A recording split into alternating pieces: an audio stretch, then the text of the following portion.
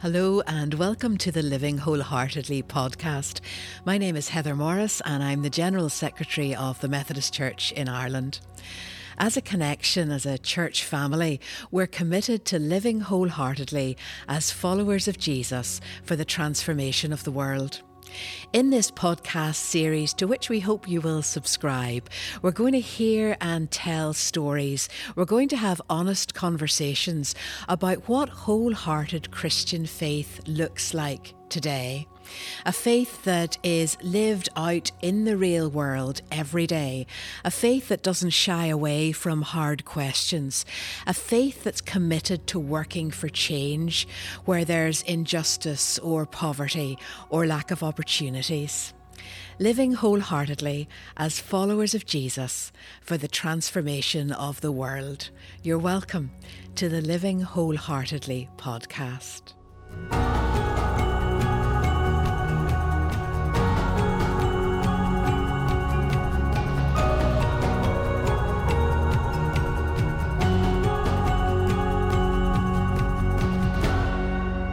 Our guest today is the Most Reverend Pat Storey, who's the Bishop of Meath and Kildare. Pat, you're really welcome. It's great to be able to have this conversation.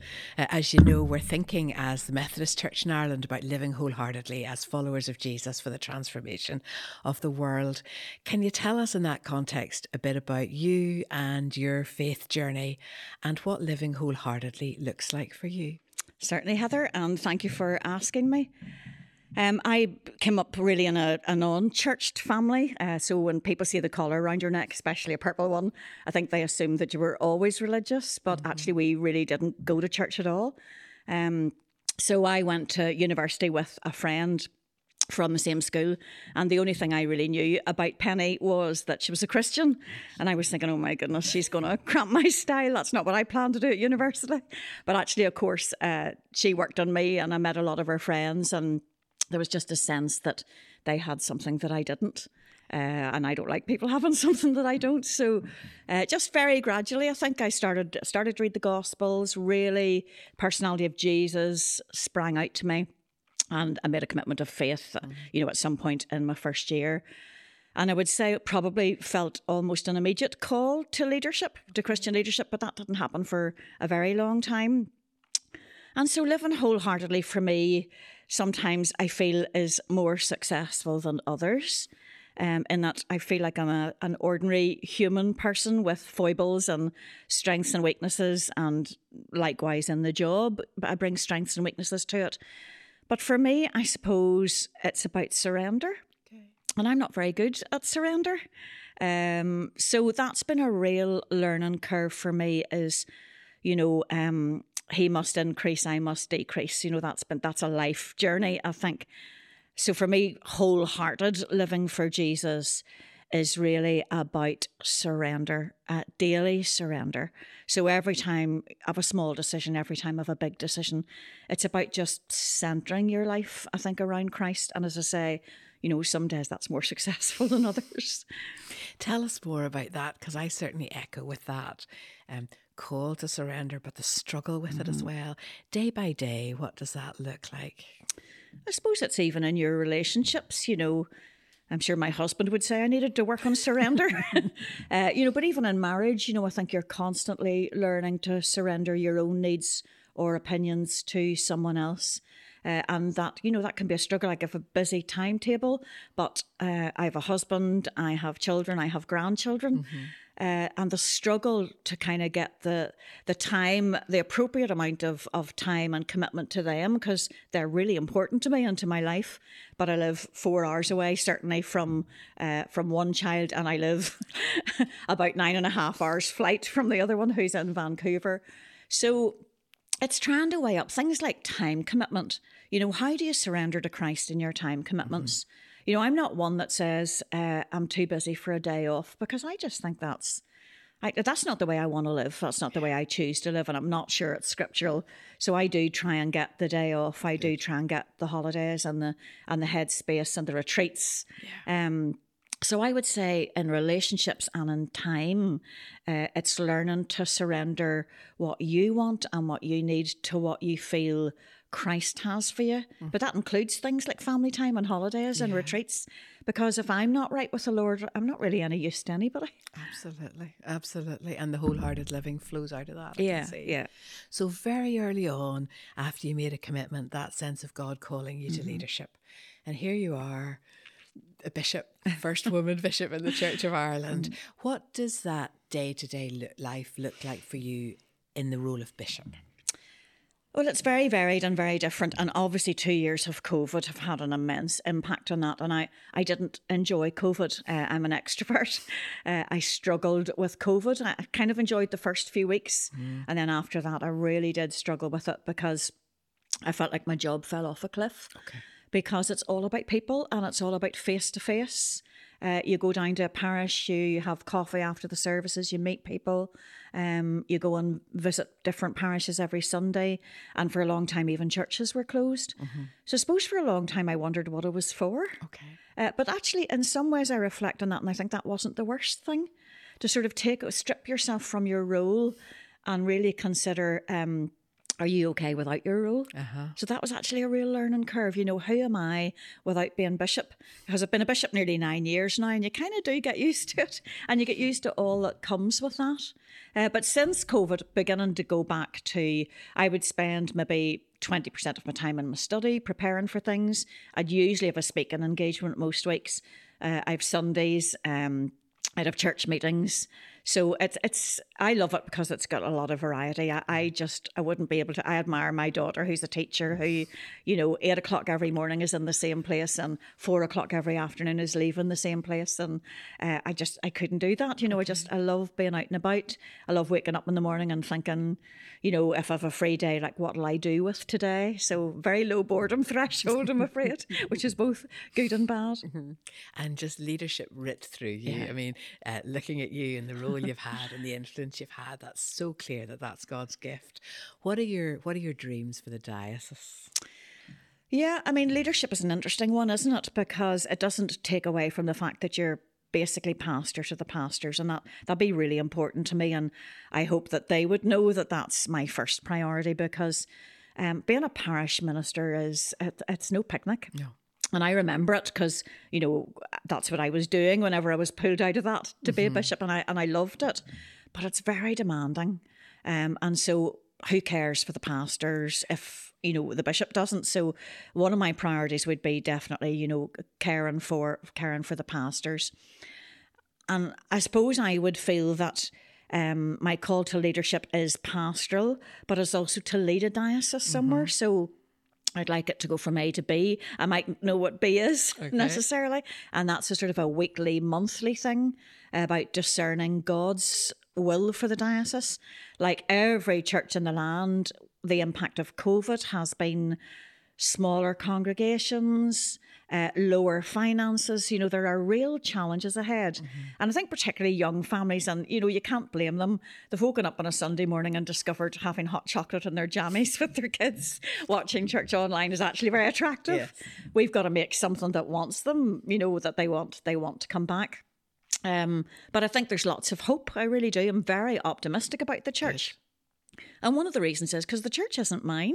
The church is the Church of Jesus Christ. And he's looked after it for a long time. So I don't feel a burden about the church, but I do feel a call. And I think those two things actually are really very different. I'm not anxious about the church, but I realise that, I have a calling and a vocation to help alongside others to lead the diocese forward. So I think at the minute, I found before the summer clergy are very tired and traumatised by COVID. So we left it for the summer to kind of regather ourselves, I think. And November, we have a clergy conference and we'll maybe begin then small steps of, so how do we move forward here? It's treating people as human beings who, have needs and families of their own, but also people who also have a vocation to lead forward Christ Church. So we do have a responsibility to think, okay, where is B and we're at A, and how do we get from A to B? And I think that'll be the first step, is beginning to look ahead, but maybe gently this time. Yeah. And I love that picture of not having a burden and having hope. That really is transformative, actually. Yes. Whatever our role and calling, where do you see the glimmers of hope? In people and in parishes on the ground, people who have dealt with, for instance, bereavement through COVID and maybe haven't had the death of a parent or a sibling or a child and a funeral of the same that they would like and that they would have hoped for, and the immense strength and resilience of people who've really not even been able maybe to be with a parent when they died. My dad died just 10 days before COVID, 10 days before lockdown. So grateful, but he didn't live to see this because it would have been very difficult to try and navigate that. But also that, I got the death and funeral I would have wanted for him. Yeah. But for a lot of people, that has taken immense strength and resilience. And I see, faith can go either way in those situations, can't it? People can either feel certainly a temporary rejection of God because of their suffering, but a lot of people cling to God in difficult times. And I've seen people, clergy reinvent themselves. Maybe people who weren't strong in IT having to reinvent themselves with online worship and that sort of thing. And there's been a lot of good learning. Yeah. There's been a lot of trauma, but there's been a lot of good learning. And so I see the glimmers of hope in parishes that are beginning now to have their coffees after church, beginning to reach out again, beginning to have their mums and toddlers or their food banks or even their parish sales or, life beginning to, like God lighting a wee bit of a flare again. Absolutely, absolutely. And the living wholeheartedly coming out of that. Tell us, if you would, a bit of the personal bit. So, you and I can chat in a context like this about living wholeheartedly, but sometimes that's really tough. Have there been times when living wholeheartedly has been tough for you as Pat? Yeah, there have. And as I say, particularly through COVID, I find it really challenging not to have access to people and not to have access to family. So there's about 6 months during the second tranche of COVID where I couldn't get up north. We had a 2-kilometre limitation where you were walking the same walks for months, or it felt like that anyway. But I didn't have access to family. And I suppose I was struck by the fact that leadership is sacrificial. Okay. That we move where we're called. And that's actually not always easy. Now, when I moved from Derry, I left behind my daughter and son who were, my son was finishing off a master's, my daughter had just got married, they were Derry based. They say I left home, not them, and that's true. And not realising maybe at the time what a sacrifice that would be, but during COVID that was kind of like a big red flag in terms of, God has chosen you to live this life, but actually it's not all a picnic. It's not all fun and games. There are really difficult times. So I think that during COVID, that really came home to me that actually ministry is a sacrifice of a particular kind. And how you live that and live it. And going back to what you said earlier about that lack of burden, which comes from trust in God, that the church belongs to Jesus, it's his church, and living that out then personally as well. Is that daily surrender, isn't it? It's that the family are his too. Yeah, absolutely. Yeah. And I'm not given to anxiety, fortunately, but certainly there were times when, I felt like my 5-year-old grandson, it would have been nice to see him, that maybe, first day at school and all that. And you just feel like sometimes you miss a lot. And that's not easy. It's not easy for a mum and it's not easy for a granny. You want to be there. You want to be there for the first steps and the big deals. And I'm a real family person. And even though my son's in Vancouver, for 3 years running now, I've had to postpone that trip. And, that's really difficult too. It's like, it's definitely not all fun and games. Living wholeheartedly for Jesus doesn't mean that every day you're walking along, skipping and singing. It's real. But to me, leadership isn't a burden. Because I'm not given to anxiety, it's not a burden, but I take it very seriously. So tell me, I want to know how you do that day by day. Is that about a pattern of a prayer life? You mentioned retreats earlier on. How do you make sure that it is that wholehearted living that's upfront about the joys and the struggles? Is that about a pattern of life, Pat, or what's for you? I think partly. I'm not very good at sitting still. So for me, a lot of prayer goes on when I'm walking, driving and swimming. Because I just like movement. You know, even though I hurt my back a couple of years ago and they were saying, you know, you need to do Pilates. Well, I just find it so boring because it was, you know, there were stretches and, you know, I'm sure it's very good for you. It is very good. But it wasn't for me. Person. I would rather be swimming, you know, Right. I just like movement.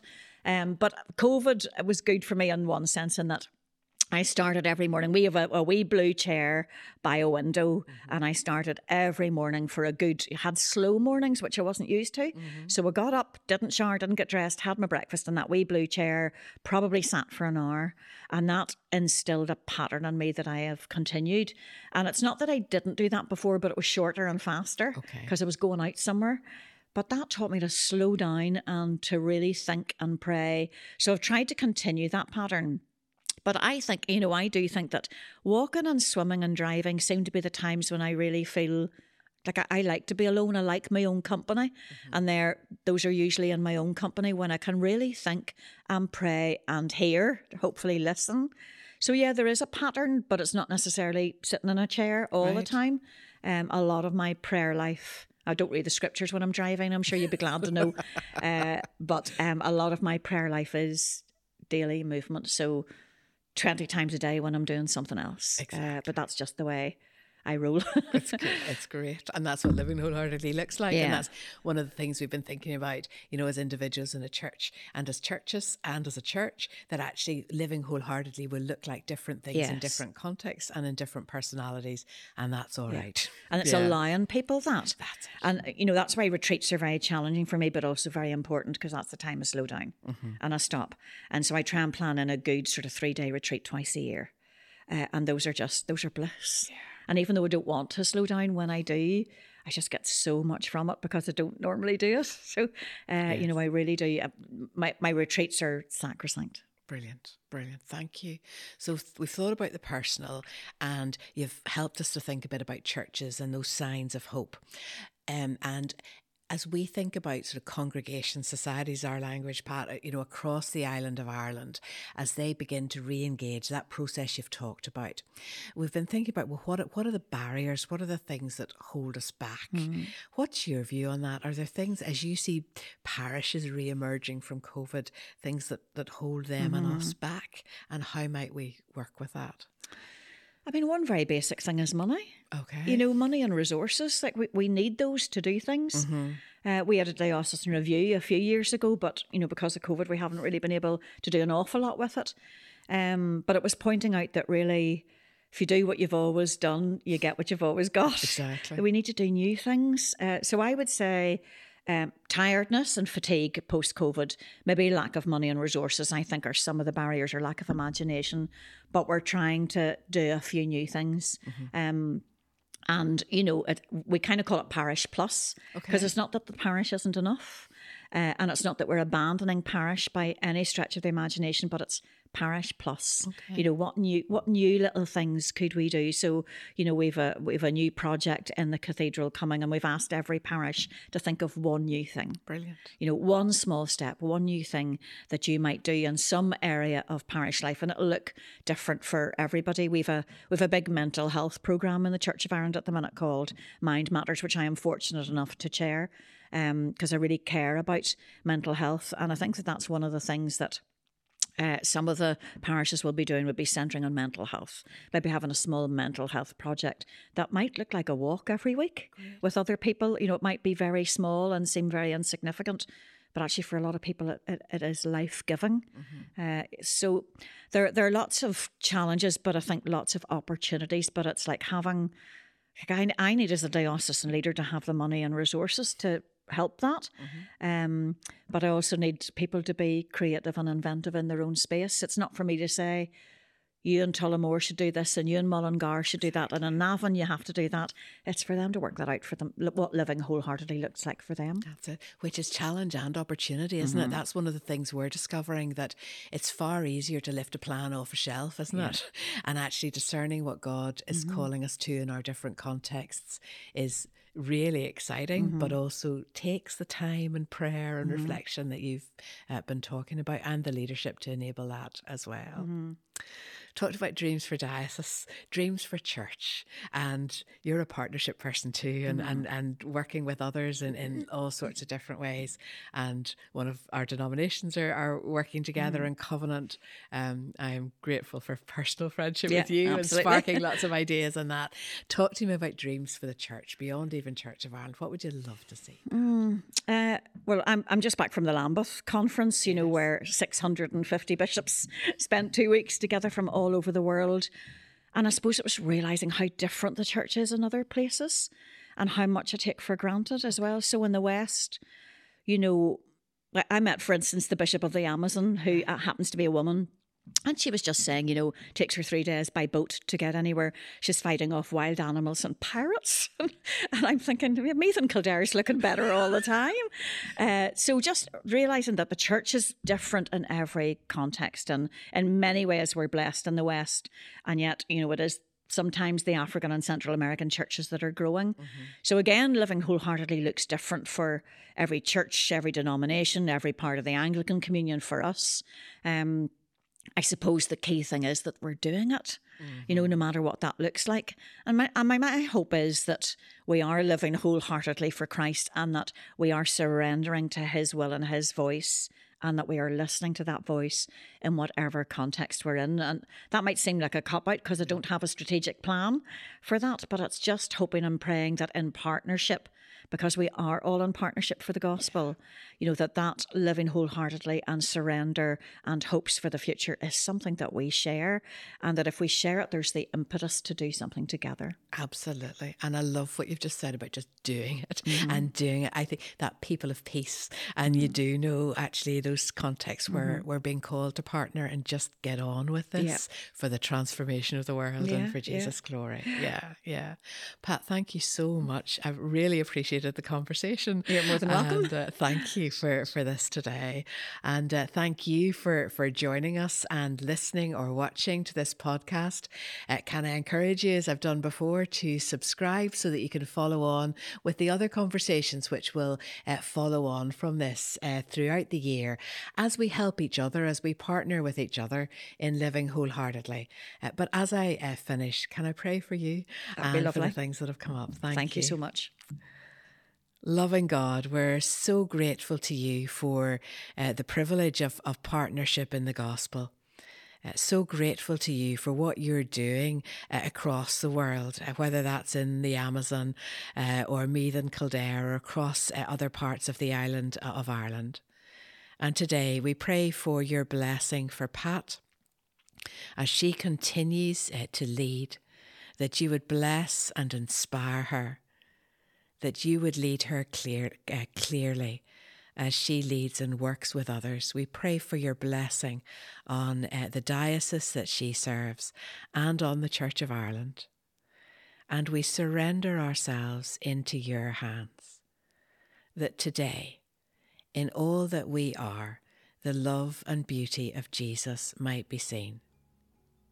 And Lord, as we live surrendered lives, our prayer is that we would be enabled by your Spirit to live wholeheartedly for your glory, that the world might know that Jesus Christ is Lord.